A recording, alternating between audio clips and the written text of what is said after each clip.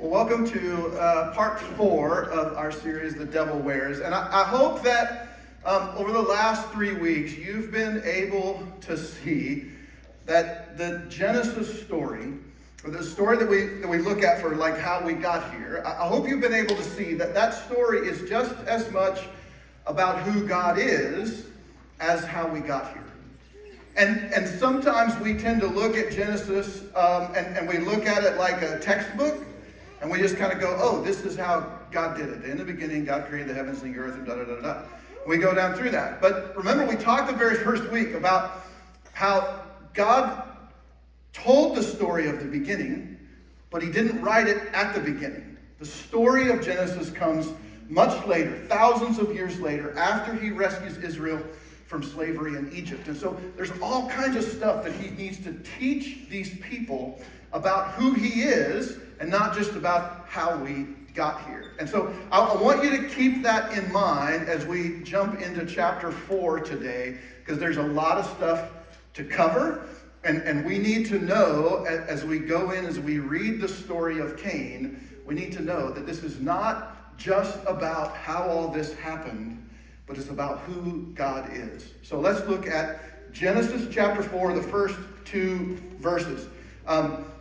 By the way, I'll share it with you in just a minute. The text today we're going to be looking at is from the NIV. It's just because I think it's a little easier to understand. There were some words and some phrases in the English Standard Version, which I typically use, that just didn't, it's just hard to understand. And I'm just going to take a minute out and tell you this.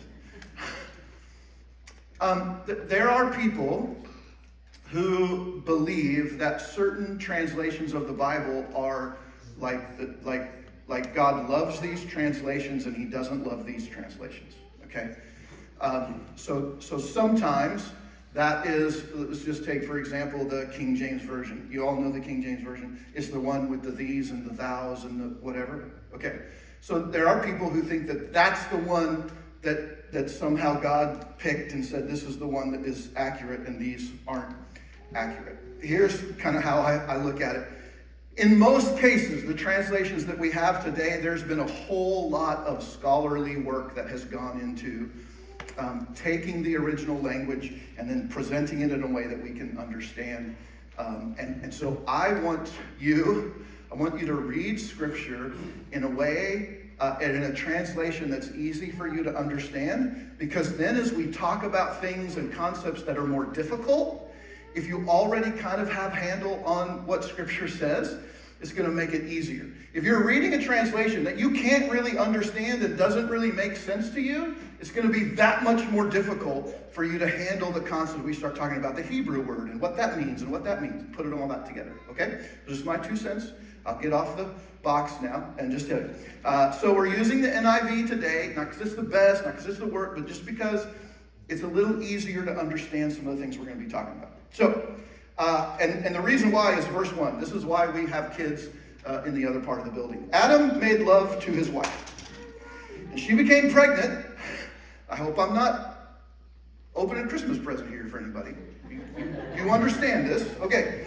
Adam made love to his wife. She became pregnant and gave birth to Cain. And she said, with the help of the Lord, I have brought forth a man. And later, she gave birth to his brother Abel. Abel cut flocks. Cain worked the soil. And so the question is, how are we supposed to read Eve's statement? How do we understand this thing that Eve has just said? With the help of the Lord, I have brought forth a man. Because I'm pretty sure that even all the way back in the beginning, Adam had a pretty vital part that he played in that process. And so Eve seems to kind of like diss Adam. And she's like, look, buddy, you did this to me, and so I don't want to have anything to do with you.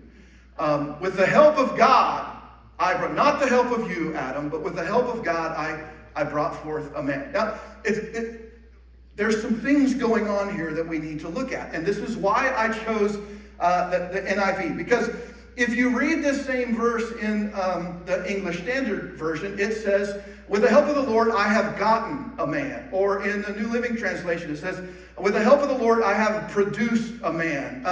I got him with the help of the Lord in the contemporary English version. But according to Rabbi David Foreman and Marty Sullivan, they say there really is only one way to interpret the Hebrew word that is interpreted in all of these different phrases. Like, I have brought forth, or I have gotten, or I have produced. And there's really only one way to translate that word, and it's the Hebrew word Cannan. And I'm not a Hebrew scholar, so I probably didn't pronounce that right. But the translation, or the closest translation to that Hebrew word, is the word acquired. So what Eve is really saying is, with the help of God, with the help of the Lord, I have acquired a male, or a son. So when you think about this idea, this process, what is she saying? Is she really kind of cutting Adam out of this? Or is she saying, okay, remember, this is the first child ever born in the history of the world. Like, this has never happened before. So all of a sudden it happens, and it hurt, right? And so she, like, this is all new stuff for her. And so she says, with the help of God, I have acquired, I've been able to have this child. And I think if we go back to what we talked about in the last couple chapters, Genesis 2 and Genesis 3, remember we talked about the consequences for the eating from the tree that they shouldn't have eaten from. The consequence for that is that she would have more pain in childbirth. And we talked about how childbirth for Eve was very similar to working the soil for Adam. They were both the ways that Adam and Eve connected with God in his creative power. And so I think Eve is saying, I have birthed this child. I have created something. Just like God created everything, I've got to experience a little bit of that and create something. And so with the help of God, I've acquired this child that it could not happen without him. And so I think she's acknowledging the part that God plays in this creative process and saying, okay, this is a big deal. God, I couldn't have done this without you. I kind of think that's the way. So we can read it negatively as she's cutting Adam out, but I don't think that's what she's really saying. And I don't think that's what she's saying because of what she names her son. She names Cain, Cain, because the word Cain means acquired. She named her child acquired. So if you're pregnant, consider it. It's a biblical name. Look, when we name children, we either name children because we heard this name somewhere and we liked it, or we came up with it, or whatever. Or we name them the biblical way and they all start with the same letter. That was a joke. Because my children all start with the same letter. Like God wants it to be. So we don't get this because we just go, oh, I like this name, and so I'm going to name my child this. That's not the way it happens in Eastern culture, and certainly not the way it happened with Adam and Eve or with the ancient Hebrew people. They named their children on purpose, intentionally, and their names ended up becoming either for good or for evil, in a positive or a negative way. Their names ended up having something huge to do with who they were as a person. So she names the very first human child ever born on earth. She names him acquired. With God's help, I've acquired a son. And it's odd, but it's important. And it's important, but we're going to talk about it more in just a minute. It's important in part because she has another son, right? The verse tells us she also gave birth to this kid named Abel, but he's not going to be around in the story very long, so we're not going to tell you why she named him Abel or what his name means. Do you get that? So it's like she gave birth to Cain, and this is why she named him Cain. It's like, oh, this great thing. And oh yeah, there's Abel over there. And don't worry, you don't need to know much about him. He's not going to last very long. I think it's 1 or 2 more verses, and then his part is over.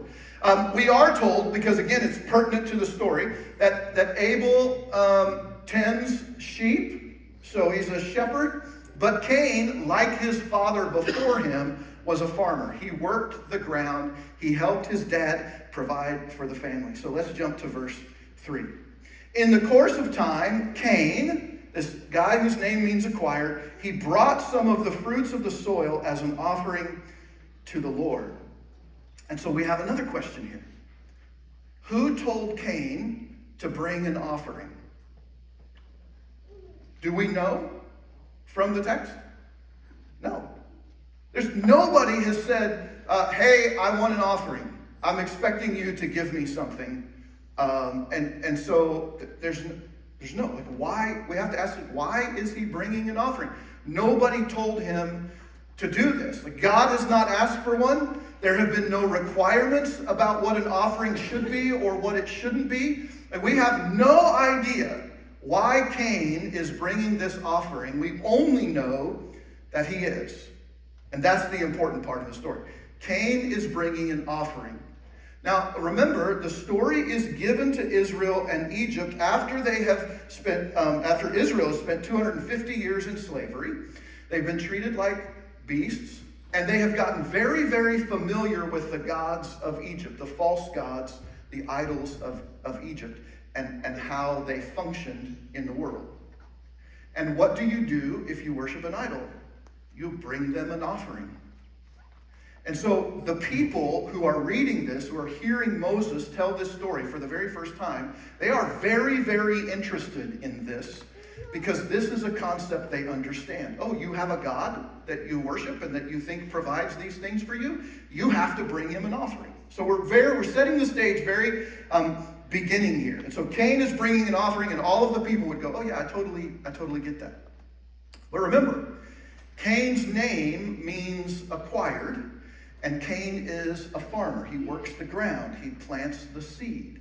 Now, Cain knows that for the seed to sprout and grow and produce a harvest for him, that the sun needs to shine on that seed and on the soil. But does Cain have anything to do with when the sun shines and when it doesn't?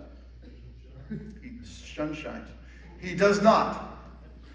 Cain cannot affect the shining of the sun at all. And the other thing is that he knows that water needs to appear, that the ground needs to get wet once in a while to germinate that seed. But again, even if there's a drought, Cain has no way of making it water so that that seed grows. So Cain takes the seed and he plants it in the ground, and he knows that the sun needs to shine, and he knows that the water needs to come in order to turn that seed into something that he can use, but he is not directly responsible for any of that. And so we have this connection between verse 1 with Eve's statement, with the help of the Lord I have acquired. I've gotten this thing that I could not get without his help. And now we have Cain, who knows that without God, he would have no offering to bring at all. Like, he has to have God. God makes the sun shine, and he makes the ground wet, and Cain needs that if he wants to have a harvest. On the one hand, this would make you keenly aware that all the gifts that you have, everything that you have gotten, comes from God. You have acquired it with the help of God. God made the sunshine. God made the rainfall. God made the seed to sprout and the head to come and the harvest to come. God did all of that. You had a very small part to play in it.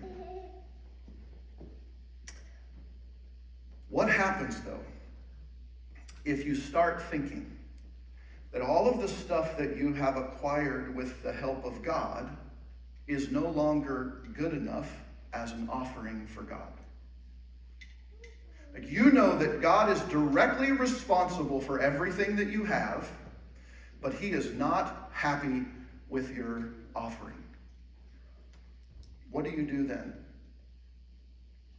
Like, you absolutely need God on your side You absolutely need God to look on you with favor and go, okay, Cain has planted the seed. I'm going to make the sun shine. I'm going to bring water up. We're going to make this a good harvest for Cain. But if Cain doesn't do what God wants him to, and this is a huge question that is just kind of hanging out over this story.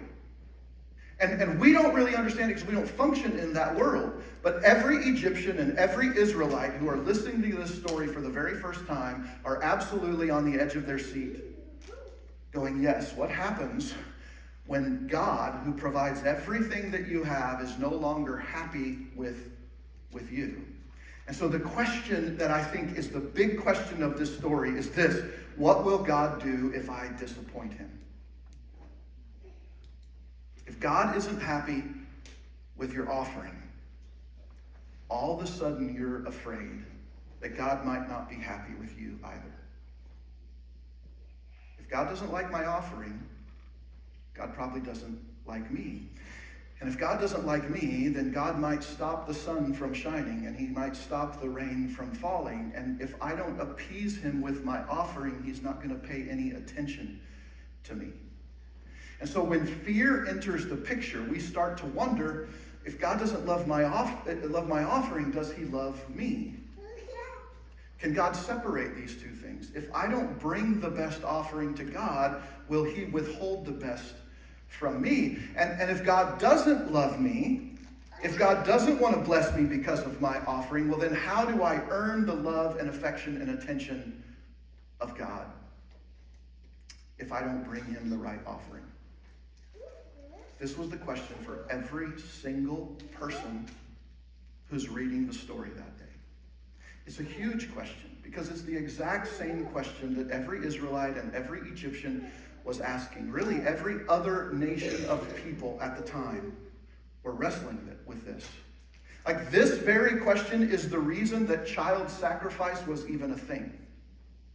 Because in the process, what would happen? You would have this God, for Egypt in particular, really every nation, you would have this God, and they said, okay, this God is the God of the sun. So if you need the sun to shine, you need to make an offering to that God, and if he likes your offering, the sun will shine. And this God over here, this is the God that controls the rain. So if you need it to rain at the right time, you got to make your offering to that God, and then if he's pleased or happy with your offering, then he'll make it rain. And if you want to have a child, you got to give to this God, who's the God of fertility. And if you get a good offering to that God, then they'll bless you and they'll give you the thing that you want, and you might have a child. This was the way they functioned. As they had they're called pantheists. They had all these different gods, and each God kind of controlled different things, and they would fight with each other and they'd argue.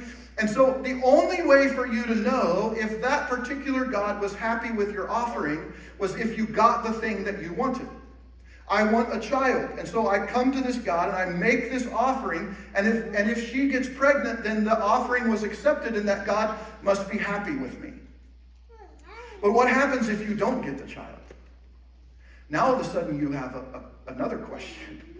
Okay, number one, was that particular God unhappy with my offering? Like maybe I didn't bring enough. So the next thing, I could work even harder. I could try to get more stuff and then present it to that God, and maybe that God would love me and give me a child. Or maybe you begin to think, maybe that God isn't powerful enough to give me the child that I want. So I'm going to go to this God over here, and I'm going to make an offering to this God, and maybe this God will give me what I want. But if I do that, then I run the risk of making this God angry with me, and maybe he'll curse me while that one's trying to bless me. So I'm going to have to make an offering to that God, and I'm going to have to make an offering to this God, and I've got to make all of these offerings. I've got to keep all of these gods happy because I don't want to be cursed. I want to be blessed. This was the system that they lived under. And so that's why child sacrifice came, because this child you're supposed to love them. And so if I give the thing that I love the most to this God, then maybe he'll pay attention to me. Maybe it will appease him. Maybe then they'll give me the thing that I need or that I want. The Israelites and the Egyptians had been living under this very process for centuries. And so they knew this God of the Hebrews, the God of Abraham and Isaac and Jacob. They kind of knew him, And after the plagues in Egypt, after the display that God put on there, they knew that this God was more powerful than any other God on the planet. But they didn't know what he wanted. They didn't know what he wanted from them, and they didn't know what he would do if they disappointed him. They know he's powerful, but they don't know how to approach him at this point.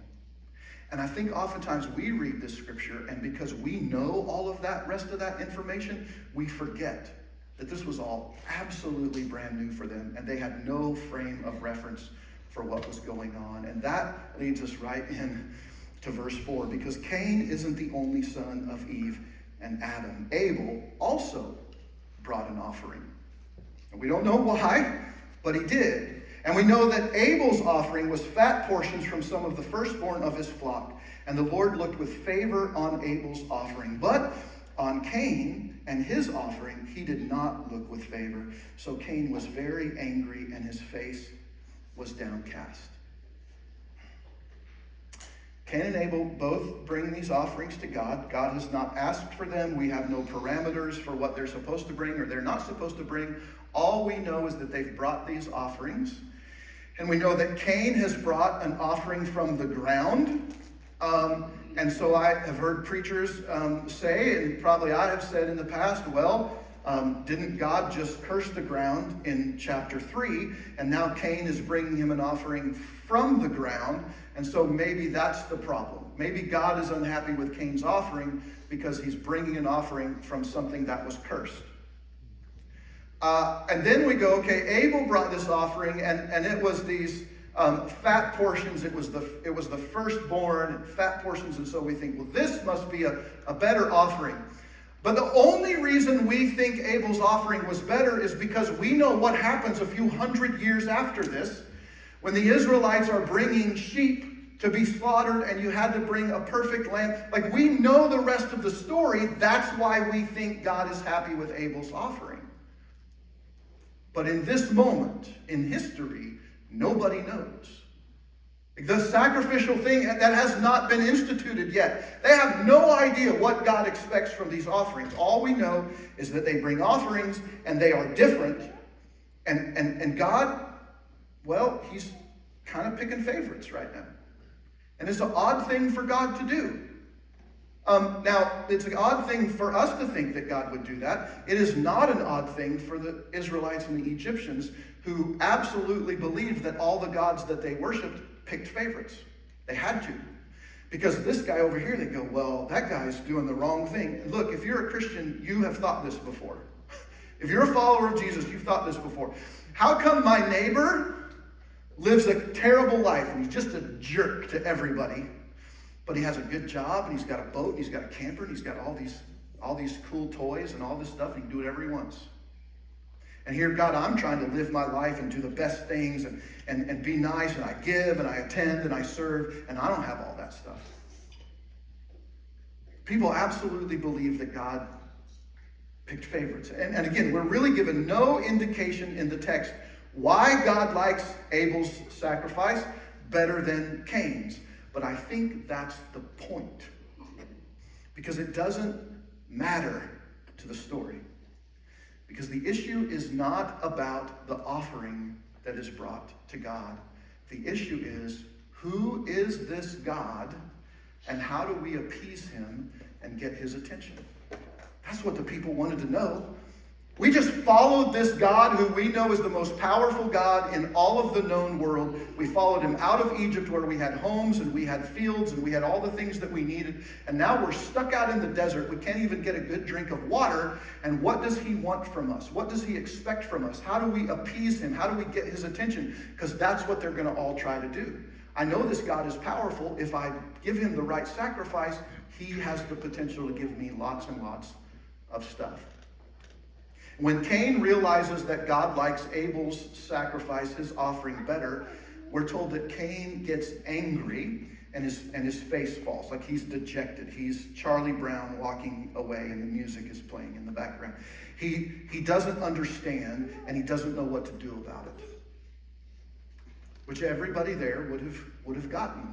Yeah, I completely understand where Cain's from. Like he's mad, he's disheartened, and he's like, what do I do now?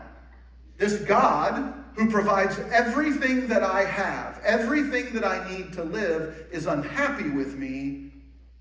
What do I do? How do I get his attention? Everything I have, everything I owe to God, and he's unhappy with my offering. How do I get back his favor? What do I need to do? What kind of offering do I need to, I thought I brought a good offering, but maybe it needs to be gooder. Maybe I need to find something else to give to this God. And if he's unhappy with my offering, what disaster is he going to bring on me because I didn't bring the right thing?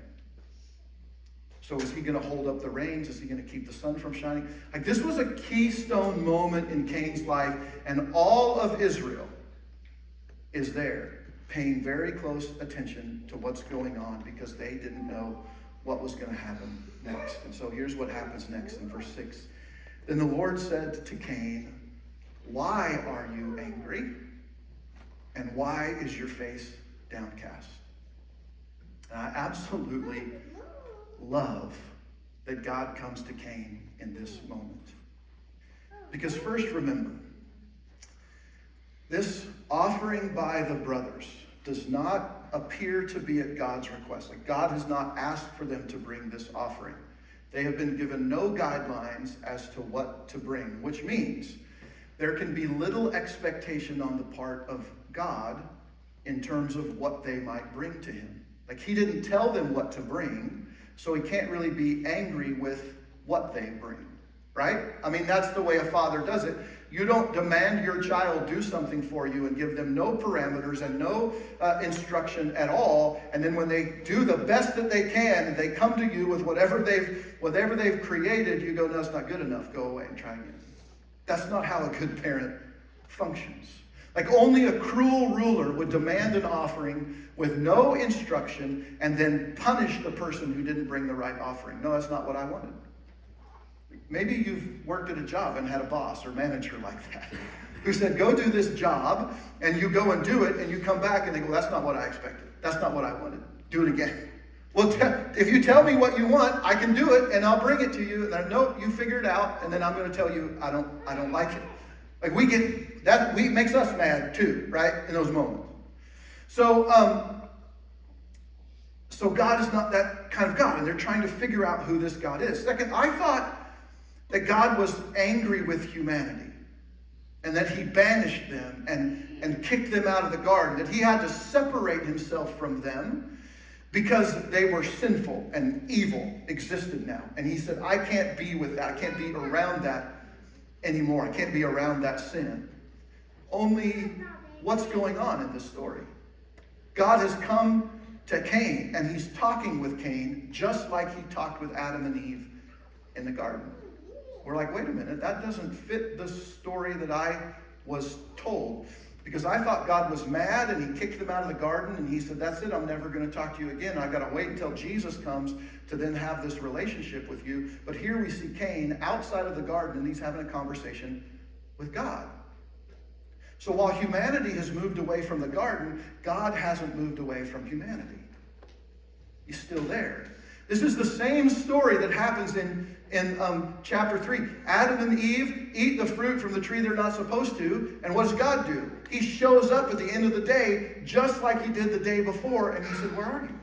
I thought we had an appointment. Like things had changed for Adam and Eve, but they hadn't changed for God. I also love in this little verse we seem to pass over. I love that God comes to Cain before he does something that he's going to regret. Did you catch that? God knows what Cain is thinking. Like this is just beginning to creep into Cain's mind. What do I do now to earn back the favor of God that Abel has kind of stolen from me? And so God comes to him before he does something he'll regret. And again, people didn't know. These people didn't know what God expected. They didn't know what offerings to bring. They didn't know how he would respond to them if they disappointed him. So it's all very important stuff for them. And so here we see again that God isn't waiting for us to screw up so that he can punish us. What he really wants is for us to succeed. So God isn't the kind of God who says, go do it, and when you're done, if I don't like it, I'm going to punish you. He's the God who says, hey, let me help you. Let's make sure that you get it right. The last thing I want to point out is the way that God approaches Cain, who is angry, and he's dejected because he feels like he messed up. Like God must not love him. And like he's got to get the attention and the approval of God once again. God comes to Cain, and God's question is, Cain, you've got no reason to be angry or sad. Why are you? So we're told in the verse before this that they bring this offering. God likes Abel's offerings better than Cain's, and Cain is angry and he's dejected. He's sad. He doesn't know what to do. He's disheartened because of all this. And God says, you've got no reason to be angry or sad. Why are you? And so we see that God isn't angry with Cain. Cain is angry with Cain. Do you see that in the story? God's not going, Cain, I'm so angry with you that you didn't bring me the right offering. But Cain absolutely is there going, God, I'm really sorry. I'm angry with myself because I didn't bring the right thing. I didn't do it good enough. Maybe I didn't bring it like Abel did. Cain is angry because now he's afraid that God isn't going to provide for him like he did before.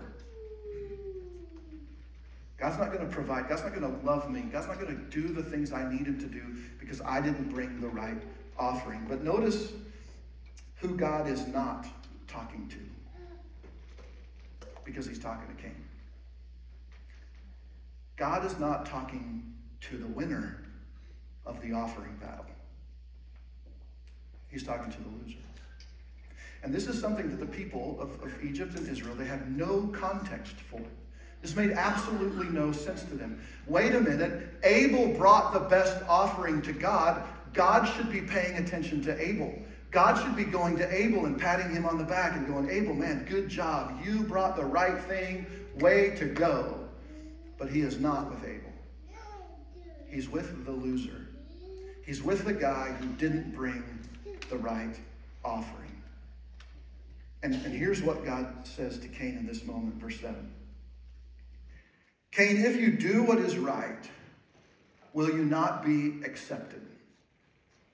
But if you don't do what is right, sin is crouching at your door. It desires to have you, but you must rule over it. So let me say that a little bit differently. Here's what I think God is saying to Cain. Cain, if you do what is right, like that's awesome. I'm really happy with you. Way to go. Here's a pat on the back, an attaboy. You did the right thing. I'm really happy for you. But Cain, look, if you don't do the right thing, I'm going to hate you, and I'm going to banish you, and I'm going to curse you, and I'm never going to give you any good thing that you ever want again in the whole entirety of your life. Cain, if you do the wrong thing, I'm done with you. But that's not what it says, right? I mean, that's what we think. If I sin, if I messed up, if I do that again, God is going to reach this point where he says, all right, that's it, that's enough, I'm done with you. You're never going to get another blessing from me in the rest of your life. Instead, God comes to Cain. And he says, Cain, if you don't do what is right, you're on the verge of letting sin take over, of letting evil take over in your life. And its desire, the desire of evil and sin, is to control you, to have you, to make you its slave. But you must rule over that desire. I think what God is saying to Cain is this: Cain, you are not a beast. You don't have to give in when you have these feelings that bubble up inside of you. You don't have to act like a beast in this moment. So I didn't love your offering. Like, who cares? Big deal. Try again. Do better. That's what God is saying. Cain, it makes absolutely no difference to me that I didn't love your offering this time, because I know that you're going to have another opportunity to bring an offering, and that time I think you're going to nail it. It's going to be fine. But it really isn't about the offering that Cain brings. It's about how God responds to the person who doesn't bring a good enough offering. Because the people had never, ever heard of a God who accepted somebody and loved somebody who didn't bring the right thing. God is saying to Cain, Cain, I'm not the one you have to worry about here. You're not my puppet. You're my partner in this life. It's sin that wants you to feel rejected, and I just want to have a relationship with you. Don't give in to those feelings. God is telling Cain this: I don't love you because of what you offer. I love you because of who you are. And you are not a beast. You're better. And my guess is that there are at least some of us in the room today who have felt like Cain in the past. Like we felt like we weren't good enough, that you didn't bring the right offering, that God was unhappy with you for some reason, and you wondered if he was going to bless you or do the things that you needed in your life, or he didn't provide the rent money at the end of the month that you needed. And we're like, well, so God, did I make you angry? Did I do something that you're not happy with? And what do I need to do to make sure that I have what I need next month? Like you screwed up and you brought the wrong offering, or you said the wrong thing, or you let the anger get the best of you again, or you snapped, or you fell off the wagon, and then you tipped the wagon over. And it's like, God, you must hate me now. You must be so angry with me because I said I wasn't going to do that, and then I did it. And then what happens is we begin to feel afraid. And we go, what if God doesn't love me anymore because of all of these things that I've done and all this sin that I have committed? What if God doesn't accept me anymore? What if I get to heaven and he goes, you didn't do enough, and so I'm going to reject you away from me. I never knew you. And you go, what if that's me? And we begin to get afraid. What if God doesn't accept me? What if God, because he's angry with me because I haven't done the right things or said the right things or brought the right things, what if he stops providing the things that I need? And what if I don't have enough to live on and enough to survive?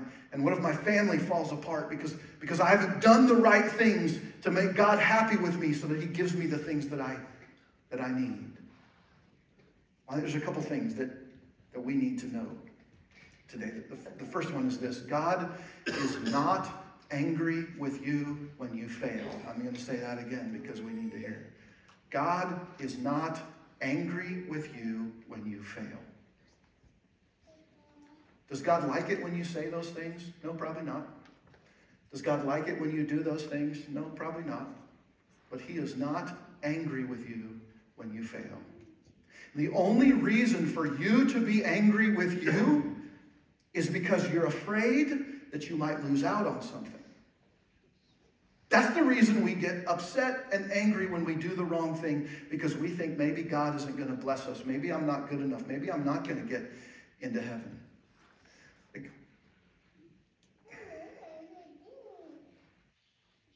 We're afraid that we might miss out on something if we don't do everything that God wants us to do. That God won't love you or bless you or provide for you if you don't bring the right offering. But that's the way people get attention from the idols made of wood and stone in ancient times. That's the way that they believed. That's what they thought. Instead, God rushed toward Cain, the failure, and not to the guy who came in first. I think that really is one of the keys in this story. That God doesn't go to the winner, he goes and attends to the loser. I think the second thing we need to know today is that God doesn't reject you when you get it wrong. God doesn't reject you when you get it wrong. God is not this God just waiting for you to screw up. He doesn't reject you when you get it wrong. Instead, he wants to reach out to you to help you get it right. This is not a relationship in which we have to earn the affection and the attention of God by giving him the right offering, by saying the right things, by avoiding the wrong things. That's not the way this relationship with God works at all. In this relationship, God leads us to do the right thing, and he loves us through the wrong thing. And sometimes we get that messed up. What God was trying to help Cain understand, and what I think he wanted Israel to understand thousands of years later, and now what I think he wants us to understand, even thousands of years removed from that, is that his love and acceptance of you doesn't change because of what you do. And you got to hear that today. God's love and his acceptance of you doesn't change because of what you do. Even when you bring the wrong offering. Even when you say the wrong thing. Even when I swore I wasn't going to do that again and I did it again. See, what happens when we get it wrong, when we do the wrong thing, or we bring the wrong offering, or we don't trust God in that moment, is that we think, okay, next time I'm going to be sinless. When we sin, we think that the response to that is, I'm never going to sin again. How's that working out for you? Not good, right? Because we get in this cycle. God, I know that you don't like this. I'm never going to do it again. I'm going to be better. I'm not going to sin. I'm not going to step into this again. I'm not going to say that again. I'm not going to feel that way again. I'm not going to look at that thing again. And then we go for a little while. We're really good. We do really good for a little while. And then we slip and fall and we sin again. And then we're back into this thing. Now God is angry with me and he's not going to give me what I want. No. God, I'm never going to sin again. Our response to getting it wrong isn't to be sinless, because we can't be. Our response when we get it wrong is to be secure in God's continued love for us. It's not to be sinless. It's to go, God, I know that even in my sin, even when I got it wrong, you still love me. Love is a much greater motivator than pain. Our response when we get it wrong is to trust the story, even when we think we've totally messed it up. That's why the New Testament says this: God works all things together for good. The good and the bad. The things that we do right and the things that we do wrong. God is able to work all of those things. And our response to each one of them is simply to trust that God is writing our story and it's going to be good. But we have to trust the story. And that's the tough part for Adam and Eve and for Cain. Cain didn't trust that story. You know the rest of the story. He didn't trust that. But what we see in the rest of the chapter is that God's love continues even through the curse. Now, I think there's some really cool stuff in the second half of chapter 4 in Genesis. But I haven't decided whether we're going to do the rest of chapter 4 or we're going to jump to chapter 5. So you're just going to have to come back next week and see